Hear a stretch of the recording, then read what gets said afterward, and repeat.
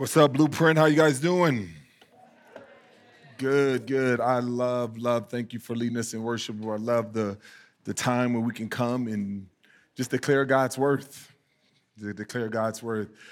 Welcome. My name is Dhati Lewis. I'm one of the pastors here. I'm excited about what we are get to do today. We get a chance, another opportunity to open up God's Word. If you are here with us for the first time, we've been in the middle of a series called Make Room, and we're talking about the blessings of biblical hospitality. The blessings of biblical hospitality. And every week we started off, basically, we're making room at the tables. You know, we are meeting around the tables to connect, to make room for one another so that we can all come before the throne of our Lord and Savior, Jesus Christ.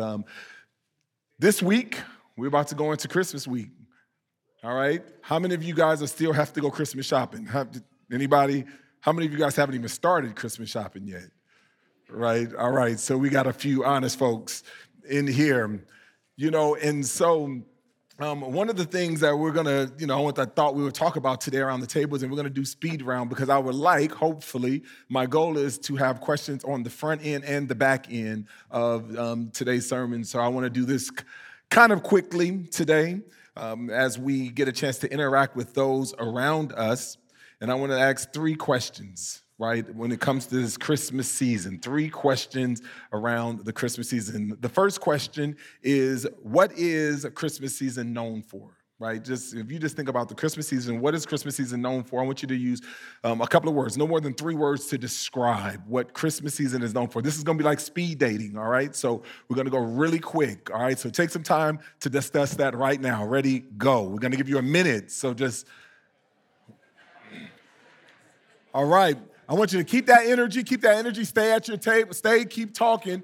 The next question I want you to ask one another is, what is your favorite Christmas song, movie, or thing to do in this season? Right? So what is your favorite Christmas song, movie, or thing to do in this season? All right, go. All right.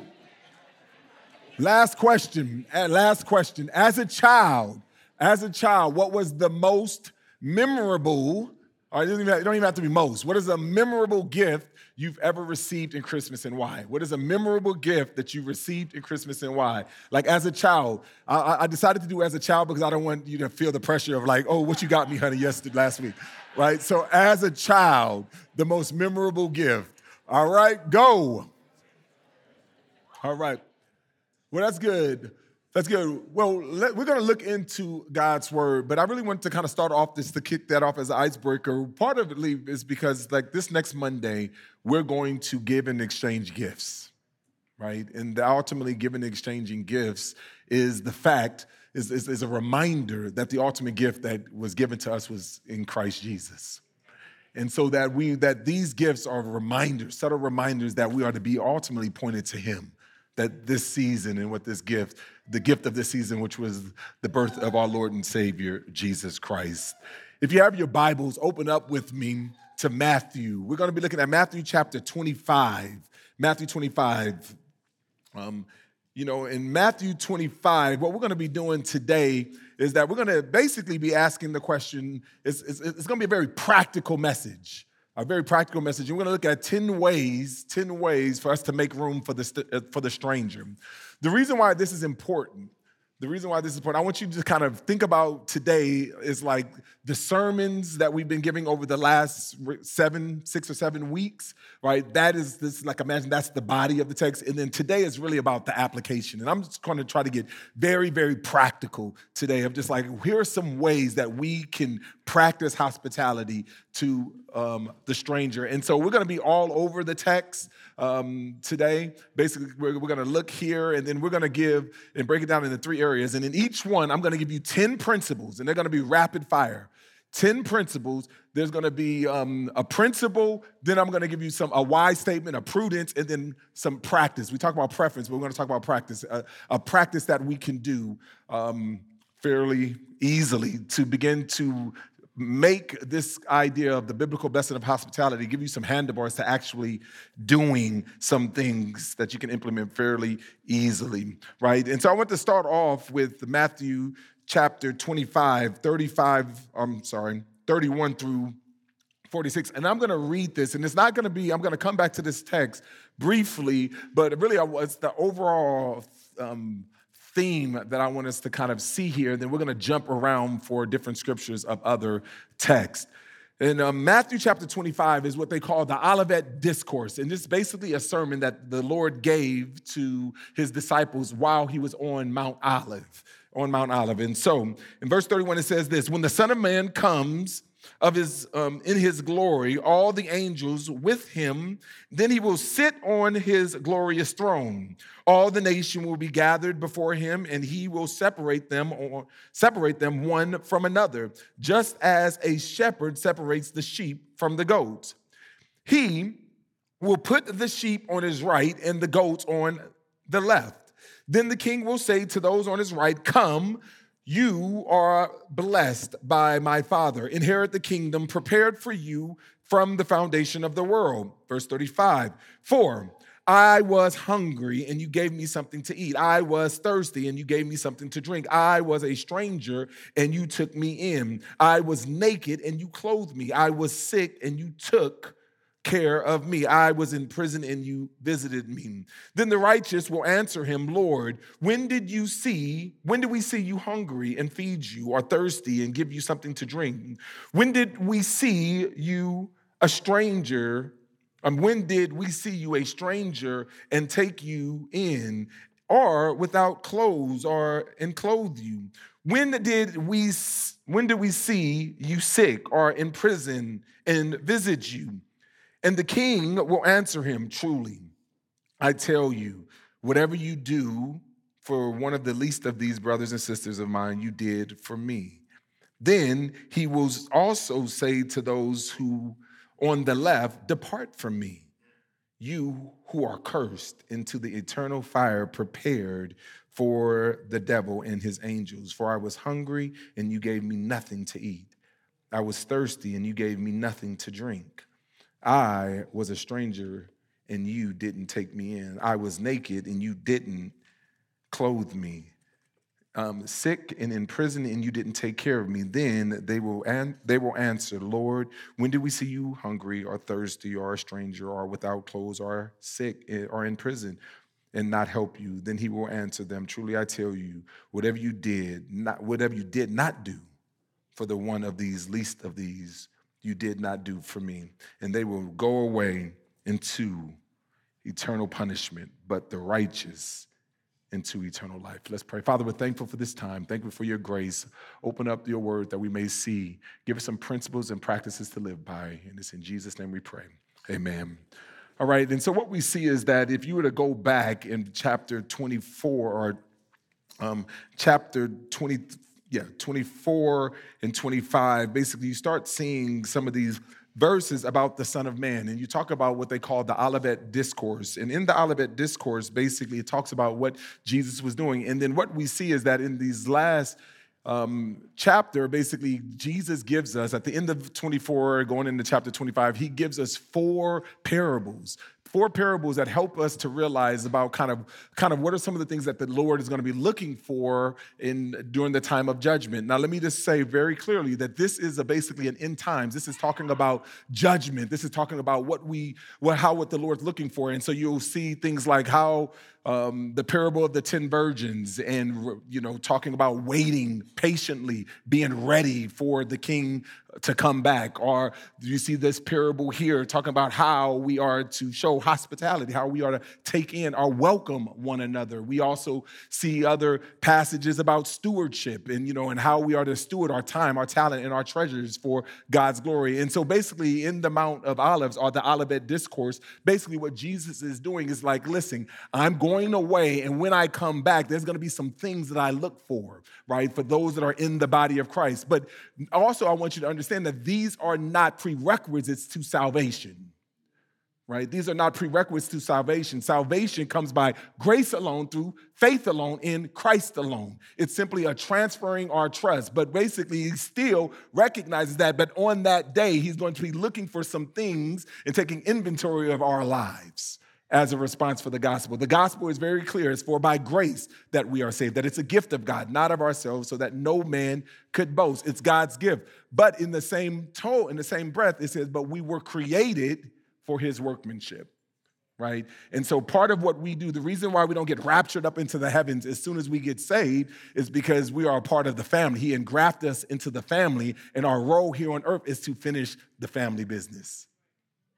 Continue the family business. And one of those things is showing us hospitality. In this verse, basically, it says that in that day, one of the things that he's looking for is this idea, how do we welcome the stranger? How do we welcome those strangers? In this fourth parable, he talks about basically final judgment and final separation as it relates to this idea of judgment. And so what I want to do is I want to quickly go through, and I'm going to do them pretty quickly, 10 ways to make room for the stranger.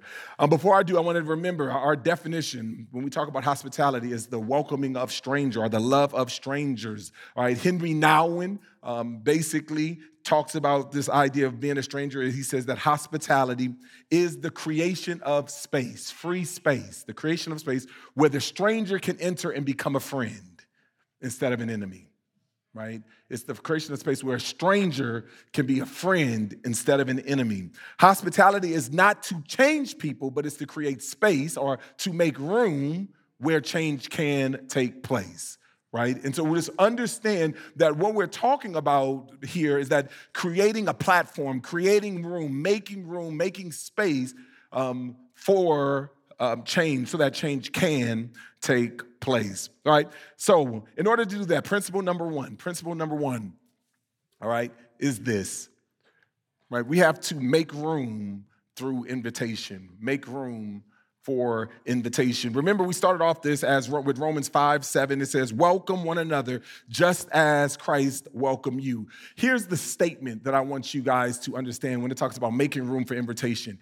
Invite people into relationship and not time and space. Invite people into relationship and not time and space. What I'm saying ultimately is that oftentimes when you talk to people, that you often says, hey, come, or let's just say you invite people to church or you invite people to Bible study. And then you says, hey, well, when do you guys connect? When do you guys meet? And you says, well, come on Wednesdays at 7 p.m. But here's the thing. If they work at Wednesdays at 7, what did you just tell them? That they can't be a part of this. And so when we say invite people into relationship, not time and space, stop inviting people to simply events and Bible studies and things. Invite them into your life, right? Hey, when you ask me, it's like, hey, I would love to meet your family. It was just like, well, my family's always meeting. If you say, well, when do they meet? I wouldn't say, well, we meet at Sundays at X hour. We would say, we always meet, right? And I was just like, but instead I would say, but hey, I would love to connect with you. And then at that time, we connect at certain whenever your availability and my availability. So one of the things that we can do to become more hospitable is to invite people into relationship, not time and space. Number 2 is I want you to make room to be more present. Make room to be more present. And this just comes, we see in the scripture when Jesus says, all authority has been given to me, is in the very core of the Great Commission. He says, go and make disciples of all nations, baptizing them in the name of the Father, the Son, the Holy Spirit, and lo, I'll be with you always. That word go basically means, it's the concept of being sent. It's like having gone, having been following Jesus, right? The idea is, how do we become more present in our everyday? Some of us, you guys remember the old TV show Click? Y'all remember it was an Adam Sandler show, the movie Click.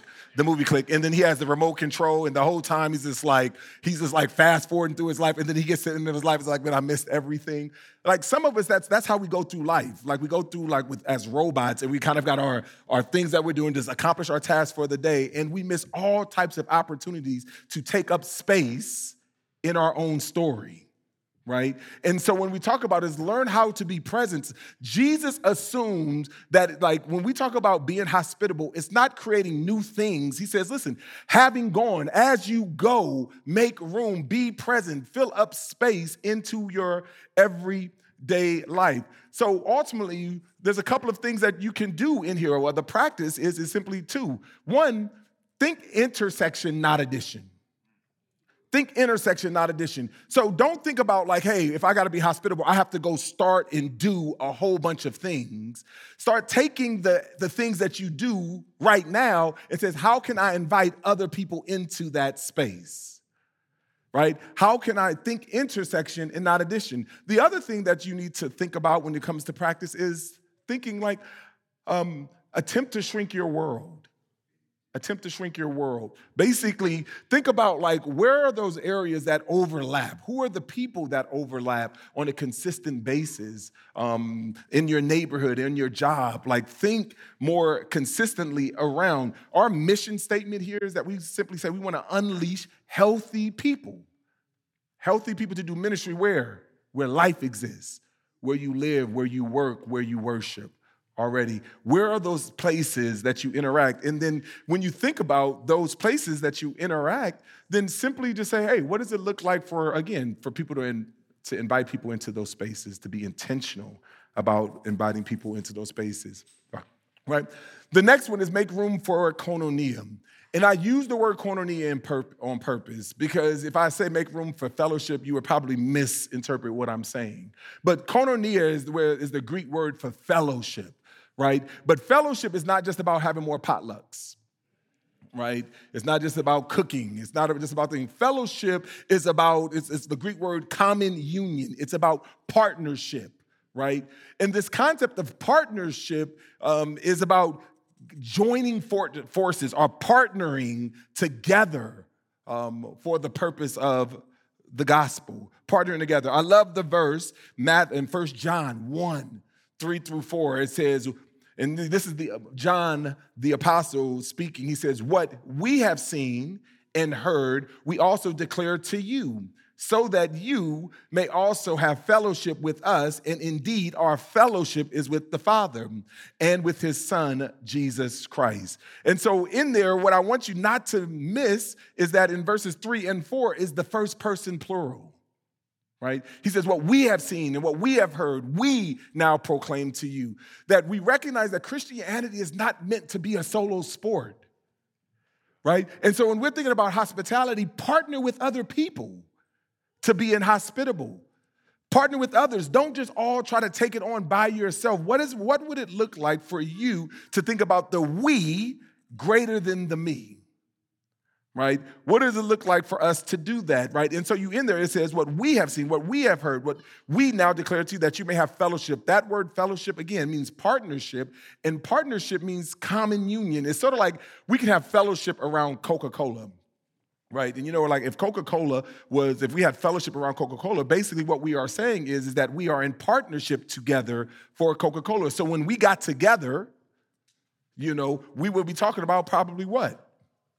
Coca-Cola, right? Some of our fellowship, like we got to invite Jesus back into our fellowship, right? Because like even as Christians, it's kind of like we've kind of got into this thing like we don't got to be all super spiritual. We don't have to, and now it's just like Jesus barges in to like times where Christians are getting together. This was like, hey, you guys remember, I'm the reason why we're gathering together. And so what would it look like to intentionally partner together for the purpose of growing in the gospel and advancing the gospel? Like we're intentional about our partnership or our common union for it. And so in there, you see that first person plural, it says, we, us, right? What we have seen, what we have heard, we declare to you that you may have fellowship with us. Why? Because our fellowship is with the Father. And so in there, there's no individual first person singular, me, I, it's all plural, we, us, our. Right? So when we're invite people into fellowship, remember, a lot of times in the Christian world, people are first converted to the Christian community before they're converted to the Christian God. They see our community, they see our love for one another, and it was just like, I have never seen this before. And but they see our good deeds and then glorify God who's in heaven.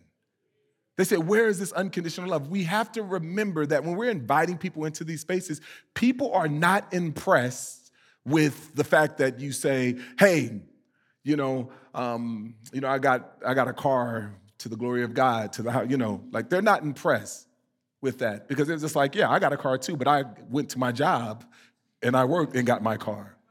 What people are missing is an agape love, where they can be loved unconditionally. They can overcome the brokenness. What they want is fellowship. People are not concerned as much about all the trinkets and toys and all the things that we have. The world will know you're my disciples because of your love for one another. People want to belong.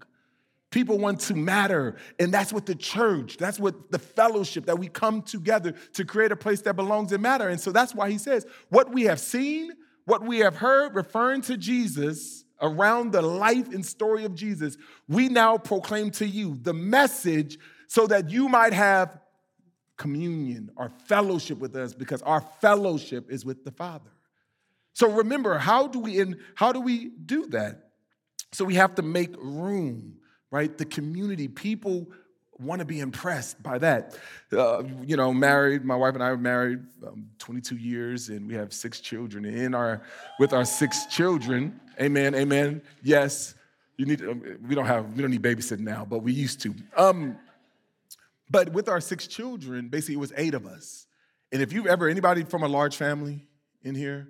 All right, so we have a couple of people from a large family, but in this large family, every time I go, we talk about the Lewis 8, and everywhere we would go, they would always ask 2 questions when they would see our kids. The first question is, are they all yours? That's always the first question when you have a lot of kids. Are they all yours? And then the second question is, they actually love one another. How did you get them to love one another, right? And that's ultimately what the Christian community is supposed to be.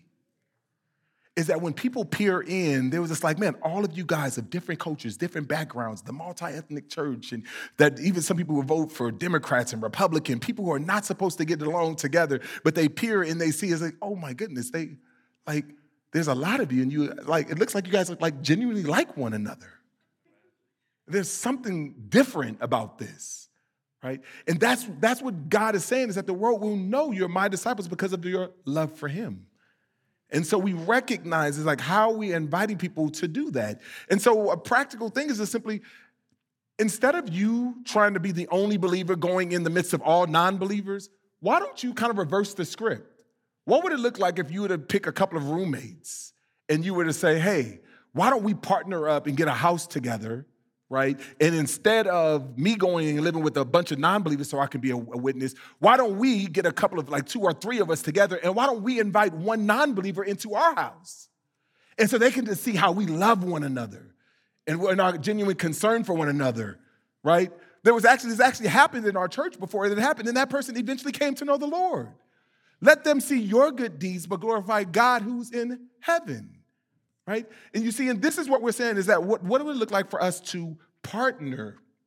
The 4th one is, what does it look like for us to make room for responsibility, right? Make room for responsibility, right? In 1 Timothy 5, this talks about this idea of who are we responsible for as a church? And he talks about one of the people that we're responsible is for the widows, for the orphans that they talk about we're responsible for. But when we think about practically who are we responsible for, declare both the who you're responsible for and the boundaries of who you're responsible for.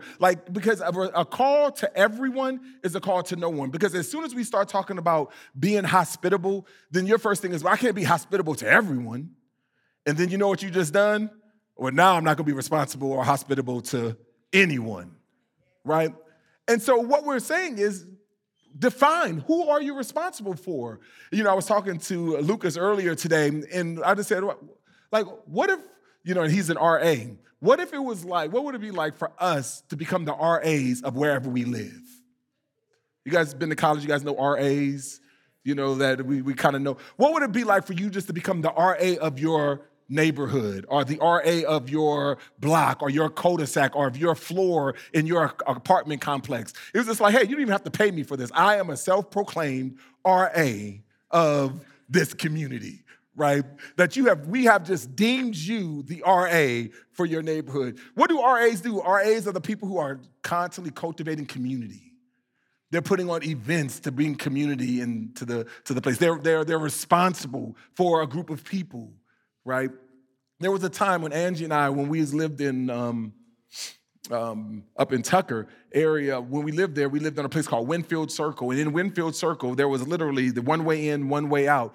And there was about, I think, 77 houses that was in Winfield Circle. We made it our goal and our ambition. We said, we are the RAs of this cul-de-sac. And so what we did is that we went around, knocked on every door, and we says, hey, we're your RAs. We didn't actually say that. But we basically went and baked cookies and just said, hey, we're here in the neighborhood. We're going to be doing things. And so we started throwing international parties because it was a very diverse neighborhood. And so we had international parties, like where people just bring food. And we were down there on the corner. We learned the name. We went into every house and drew a map of every house. And we said who lives in every one of those houses, the husband, the wife, the kids, or whoever's in the house. And we prayed for them regularly. There were times where we would literally wake up early in the morning and we bought a bunch of newspapers or donuts, and we would literally, as they were driving out, we were just saying, hey, your friendly RA, we're just giving them donuts as they're leaving, going on to work, right? We became the RAs of our neighborhood. We were saying we are going to be responsible for cultivating the community, creating space, right? And that's ultimately something that we all can do, but being able to define, right? Whether that is your floor, your wing, just around, like what would it look like for us to do that? The fifth one is how do we make room for dignity? Make room for dignity. And this is where we see in this verse, when Jesus was saying, listen, one of the factors of separation between the goat and the sheep is who did you make room for?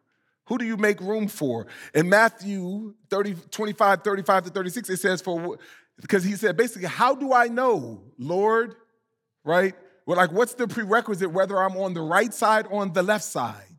How do I know on that? He says in verse 35, he says, he's giving us a reason, when I was hungry, you gave me something to eat.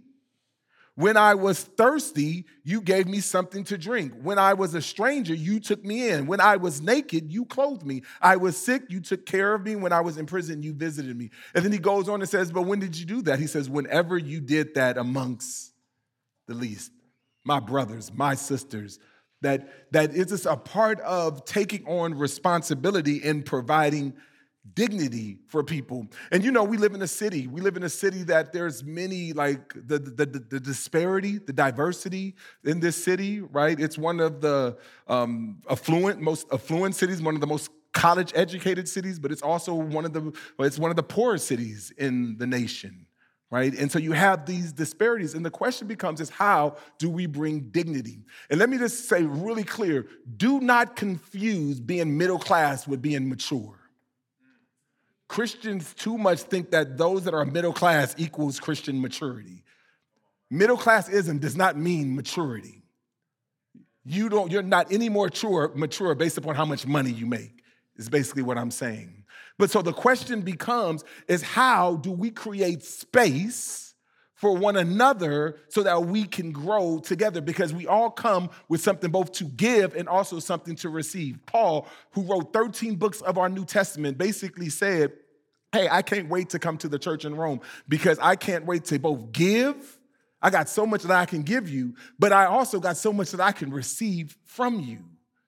That it's not an either or, but it's a both and that we both learn, we're both giving and receiving simultaneously. And so we got to recognize that. And so there's an acronym that I like to use when it comes to addressing our neighbors. Basically, I'll talk about slap your neighbor.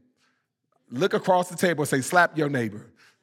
Slap your neighbor, basically, right? This idea of slap your neighbor is basically, it's an acronym.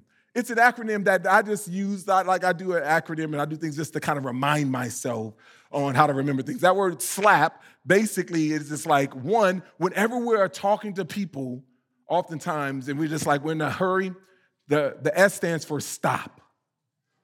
We could be in the tyranny of the urgent and we can just kind of move. We can kind of go and we can see whether it's the panhandler or we can see it's the brother that you see is like, oh man, it's going to take a lot of time. Let me go the other way. Like, no, stop, right? Stop, right? Don't always be in a rush. Like, stop and listen, right? That's the second one. L, listen. Listen. Basically say, what is it? What do you need? Where are you, right? Listen to someone. right? The third one is to ask, how can I help you? How can I help you, right? And then the fourth one is participate. Do as much as you can. Do as much as you can. Like, we could obviously look at so many examples in the New Testament, right? The Good Samaritan and so many others, right? When we talk about this idea of stop, right? Like, each one of the godly people in the Good Samaritan story, they went on the other side and it just kind of kept on going because they were busy doing God's work, right? But then you have the Samaritan, the person that was the one that is supposed to be the enemy. They stop. They listen. Where are they? They basically asked, what do they need? This man was like dead. And so they participated. What were they able to do? He was just like, he couldn't just stay there the whole time. So what does he do? He says he takes him to an inn. He pays for the inn. And then he has to continue on. We don't know the business that he had to do, but he still was able to fill the gap for that time, for that season, for that moment, right? And so in here, basically, slap your neighbor. Right? Remember, stop, listen, ask, participate, right? Participate as much. Make an impact. Because don't literally go slap your neighbor. You guys get what I'm saying. I don't want any lawsuits. The pastor at Blueprint said, slap your neighbor. So I'm, go around like, it's an acronym. Basically, stop, listen. Y'all get it. All right. So, slap your neighbor. Not really, but slap your neighbor. All right. And here's the thing. When you start slapping your neighbors, you got to start making room for mistakes. Make room for mistakes. Because that's the reason why we don't do anything. Sometimes we don't even want to engage with our spouses or our good friends. It's like, if I ask them, I know something's going on, but if I ask them, that's going to take me down a whole nother thing and don't want to have to go down that whole thing, right? But we got to make room for mistakes. Make room for mistakes. This is, the famous passage is the golden rule. Matthew chapter 7 and 12 says, therefore, whatever you do, whatever you want others to do to you, do also the same for them. For this is the law of the prophets. Basically what Jesus is saying, treat others in the same way you want to be treated. That's ultimately, and so what is a good test of that? It's just simply, if I was in that situation, how would I want to be treated? If I harmed someone or if I hurt someone, how would I want to be treated in this? But if we're doing that, we got to be willing to understand that people are going to hurt us. People are going to take advantage of us. But when you leave margin to understand that in the midst of people hurting us and taking advantages of us, that's a part of it, it's a part of like making room for mistakes to taking place. And it's being okay with that. How many of us is thankful that Jesus didn't just give us 10 opportunities or 100 opportunities, but over and over and over again, he allowed us to make mistake after mistake after mistake. And I'm not even talking about it in the past tense. How many of us right now is thankful that Jesus keeps on allowing us and he makes room for us to make mistakes, right? The Bible says, in the same way Christ has received you or welcomed you, welcome one another. You have to make room for people to make mistakes, right? Another acronym, it's better than slap your neighbor. Another acronym is just simply rep Christ, rep. Rep Christ. You are a tangible expression of Christ. Rep him. What that means is reflect personally. Right? The golden rule, treat others in the way you want to be treated. So part of that in there says there's a time of reflection. How would I want to be treated? So reflect. Empathize corporately, treating others, right? So I got to empathize with them, right? Everyone has a story, recognizing that. Empathize with them corporately, connect with them on that. And then the last one is pursue reconciliation. We got to run to the tension, but let's run with the heart of reconciliation, right? Like, we're not going to just kind of push it under the table and act like it didn't happen. We're going to address it, but I'm addressing it because I want to be reconciled to you, right? There's a good friend of mine who used to always say, it's just like, as Christians, we have to create the conflict. You understand what I'm saying? Like, we have to create the conflict. Basically, if we think that there's a perceived beef or there's something going on, let's go in and let's create the conflict. Let's run to the tension and say, hey, I don't know if there's something going on, but it feels like something's going on. My heart is I don't want anything to give the devil a foothold to taking this thing somewhere else. So let's talk about this, right? And so it's pursuing, but it's pursuing with the heart of reconciliation. It's not just about trying to get like keeping it real and getting stuff off your chest. That's not what I'm talking about here, right? We're talking about running to the tension, but running with a heart of reconciliation. I'm genuinely wanting to be reconciled. We're talking about creating hospitality, making room for one another, which is our 7th, all right? Make room to be explicit. Make room to be explicit. What do I mean? Ultimately, what I'm saying is be explicitly Christian, but intentionally relational. Be explicitly Christian and intentionally relational. Romans chapter 12, 13 says, talks about this idea of outdo one another, right? Being explicit even to those that are outside the faith, those who harm you, persecute you. Be explicit about being Christian. So basically what I'm saying is be hospitable, but don't be hospitable in a way. Some Christians are I want to be hospitable, but I don't want to share the reason why I'm hospitable. It's kind of like this bait and switch. I don't want them to know I'm a Christian. I'm just a nice person. And then later, I'm just going to kind of sucker punch them, right? And then just let them know, ooh, I'm Jesus follower. That's the reason why. Right? That's not what we're, just be explicitly Christian. When I moved in, I remember moving into a neighborhood, and it was, we moved into a neighborhood, and, and there was some activity going around in the neighborhood, right? There's some activity happening, take place, and people told me don't move to that part of the neighborhood.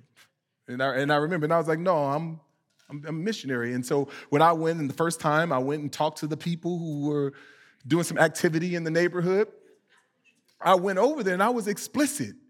I was like, you are here for a purpose and I'm here for a purpose. I'm the pastor of X church and I'm here. And my goal is that I want to be able to create a space for people to be able to worship Jesus. And I was just like, you're explicit. I can be explicit. Let's just all be explicit. But in that, I was just like, let's be explicitly Christian, but at the same time, let's be intentionally relational.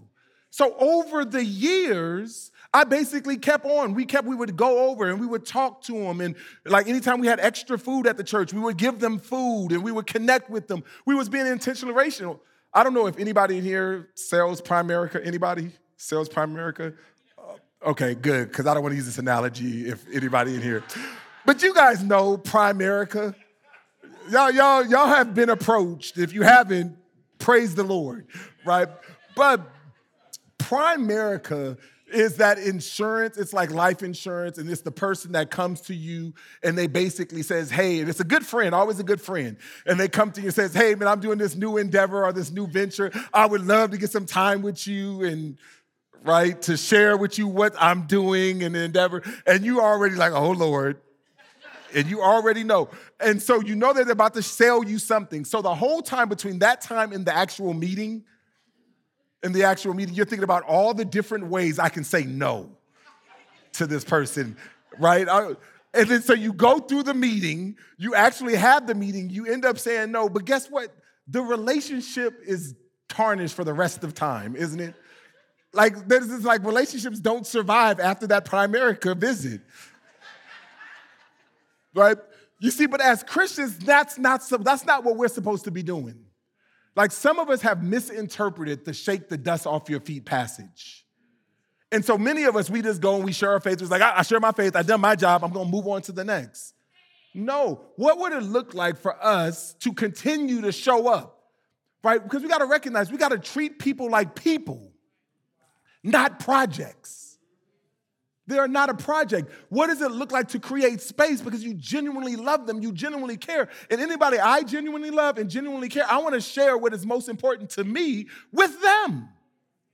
So I got to be explicit about what's so important to me, but I also want to be intentional. I still want to be friends, even if you don't accept Jesus. Right? Be explicitly Christian. And intentionation, don't be like the Primerica people. I'm just kidding. I love Primerica. We actually have Primerica because we couldn't say no to them. We wanted to remain friends. So We have Primerica. I know. It's all for the gospel. I'm creating hospitality. Tell myself that. I know. All right, number eight, make room around common ground. Right? We did a verse. We did this. You can go back and listen to the verse. Basically, 1 Corinthians 9 says, to the Jew, I become like a Jew that I might win the Jews. I become all things to all men that I might save some. Right? What would it look like to make room around common ground? What are things that we can create win-win scenarios? When we first moved out into the neighborhood, one of the things that we did is that we joined the PTA at Hope Hill Elementary School. And in everything, we was at the PTA at Hope Hill Elementary School, we were at the middle school, and now we were in the high school, right? And we have always joined. And part of it is that in these environments, we're explicitly Christian, but we're intentionally relational. We're making room, we're creating space, right? And part of it was, like, at one time, we had a city group that if you want to be a part of this city group, you have to join the PTA, whether you have a kid or not. In the neighborhood. Why? Because we found common group. Good. Why? Because everybody in the neighborhood wants a good elementary school, right? Whether you send your kids to the elementary school, you want a good elementary school, or whether or not you know that your housing value is tied to having a good elementary school. So all we did was just like, what is this one thing in our neighborhood that everybody is concerned about? Having a great elementary school, right? So what does it look like for us to find common ground where we all, and again, as we are all trying to make a better elementary school, guess what we're doing? We're creating room to connect for relationship with people, right? We're talking about hospitality beyond just simply making cookies, right? Beyond just simply the Martha Steward idea of it. So make room. And then two more. Last two. One, make room to steward God's blessings. Make room to steward God's blessings. Or another way of saying it is make room in your time, your talent, and your treasure. Leviticus chapter 23, 22, this is actually the principle. It says this: when you reap harvest of your land, you are not to reap all the way to the edge of your field, or gather the gleanings of your harvest. Leave room for the poor and the resident alien. I am the Lord your God. Basically, what the author of Leviticus is ultimately saying is, listen, whenever it comes down to how God is blessing you, all of God's blessing for you is not just for you. So stop living at the margin. Stop going in debt. Create space. Learn how to live off a percentage of your budget so that you can make room for others. Right? Because somebody's going to say, hey, man, can I hold $5? Somebody eventually going to say, but if you have made room for that. So at our house, we have what we call a hospitality budget or a blessing fund. Don't come ask us for any money. That's not what this is about. We're talking like we're not, listen. It's for people we're making room for, right? So, but in this, it's the concept of like, how do we make room for people? So we have a blessing fund. So we budget with blessing people. And so it's a very intentional act. And it's not taking it like, we're not saying we're not going to give to the church and we're going to give to the people. We're saying, no, above and beyond what we give to God, we are also going to give to our neighbors. So that when we're slapping our neighbors, right, we actually have the means to do that. Right? We have material blessings. But also when we're doing that, we need, and I don't do this as well, I don't really do this at all, it's making room in our time. Some of us needs to stop budgeting, like we budget every single hour, every single minute of every single day. And then whenever someone comes and interrupts our day, we're frustrated with them. Part of this is saying that maybe the Lord is saying, hey, stop budgeting all because I'm going to have some of these divine interruptions. So I'm going to intentionally not budget all my time for those God moments so I can make room.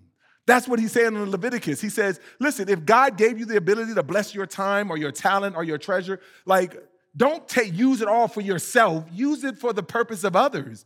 How about this? Instead of using your extra talents for just all the side hustles, why don't you offer some of your talents to be a blessing to others, someone else in the same industry and to help them without cost. Right? What does it look like for us to make room and to steward God's blessing? And finally, that's a lot. So this is like, whew, that's a lot. There's a lot of things, and these are just some. I left out a lot of them.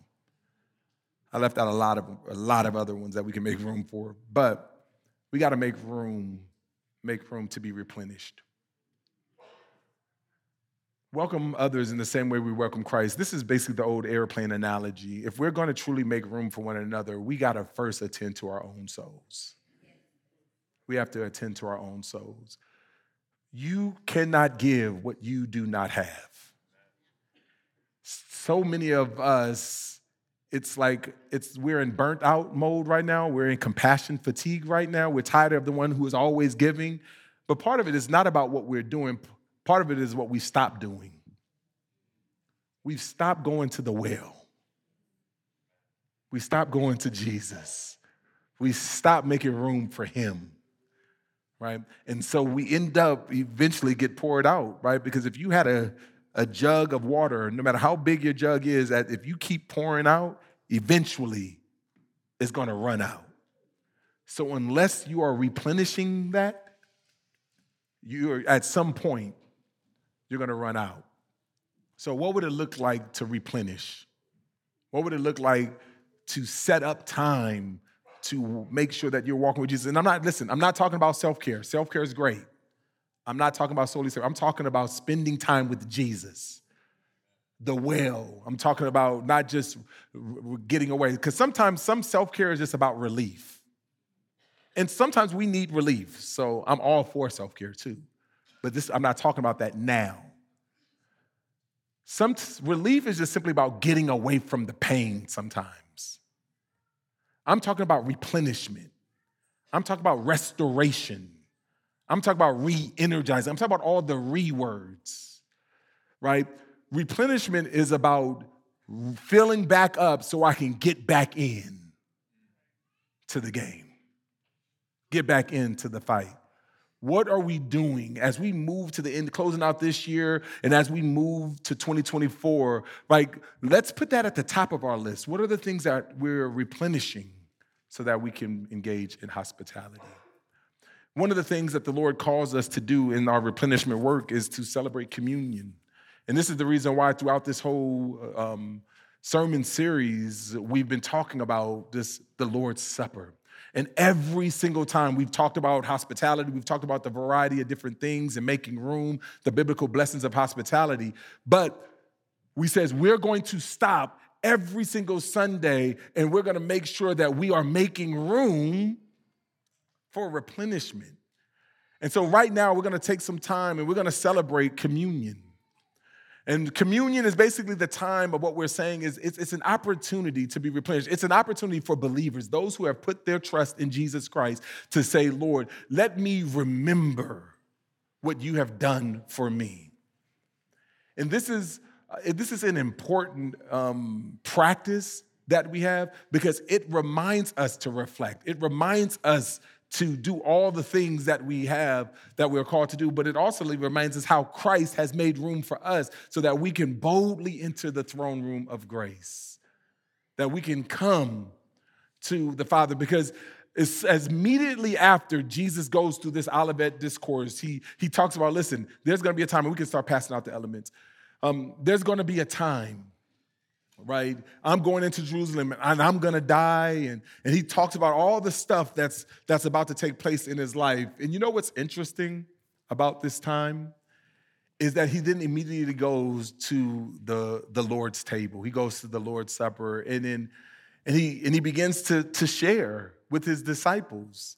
He says, in the midst of all the stuff, being hospitable and all the things that God has called me to be and to do as service of him, remember me, that I'm here to replenish. And I love what Pastor Carly said last week when we talked about the idea of the feeding of the 5,000, right? Because in the feeding of the 5,000, what we saw was the disciples did not have enough to do what all God was calling them to do. And I just kind of imagine in my mind, it's just like I got a few fish and a few loaves. They take these fish and loaves, and Jesus says, hey, go feed everybody. And it's like, but Jesus, we don't have enough. Go. So it was an act of faith for them even to go. When they go out, they organize the people, and then they go back to Jesus, and he has blessed the bread, and there's more to give. Then he goes out again, and they feed the people, and then he comes back, and there's more to give. And each time, you got to recognize that the miracle that was taking place wasn't the miracle just about making more bread. That was a miracle. But I believe most of the people probably didn't even know a miracle was taking place. They probably just was like, man, they got a lot of food back there, right? And you know what else? 3 hours from then, guess what? They're going to get hungry again. Their lives weren't changed on that day. You know whose lives were changed on that day? The disciples. The ones who kept going back to Jesus and being replenished. Because what that miracle was saying is that the little that we bring, God can make much of himself. You see, as we think about practicing this gift of hospitality, and as we think about being overwhelmed with all these 10 principles and practices, the number one thing that we have to remember is let's keep going back to the well. Let's keep going back to Jesus, because he is able to make much. The Bible says, give us this day our daily bread. It's the nourishment that we need for today. And so Jesus, recognizing this, that in the very next chapter, in Matthew chapter 26, basically Jesus says in verse 26, as they were eating, Jesus took bread, blessed it, and he broke it. And he gave it to his disciples and said, take and eat. This is my body. And we do it in the name of Jesus, in remembrance of him.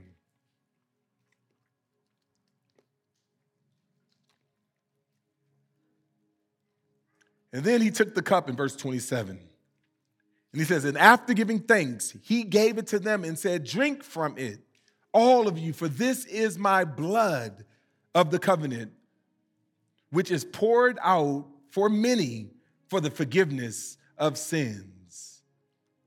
And we all drink together.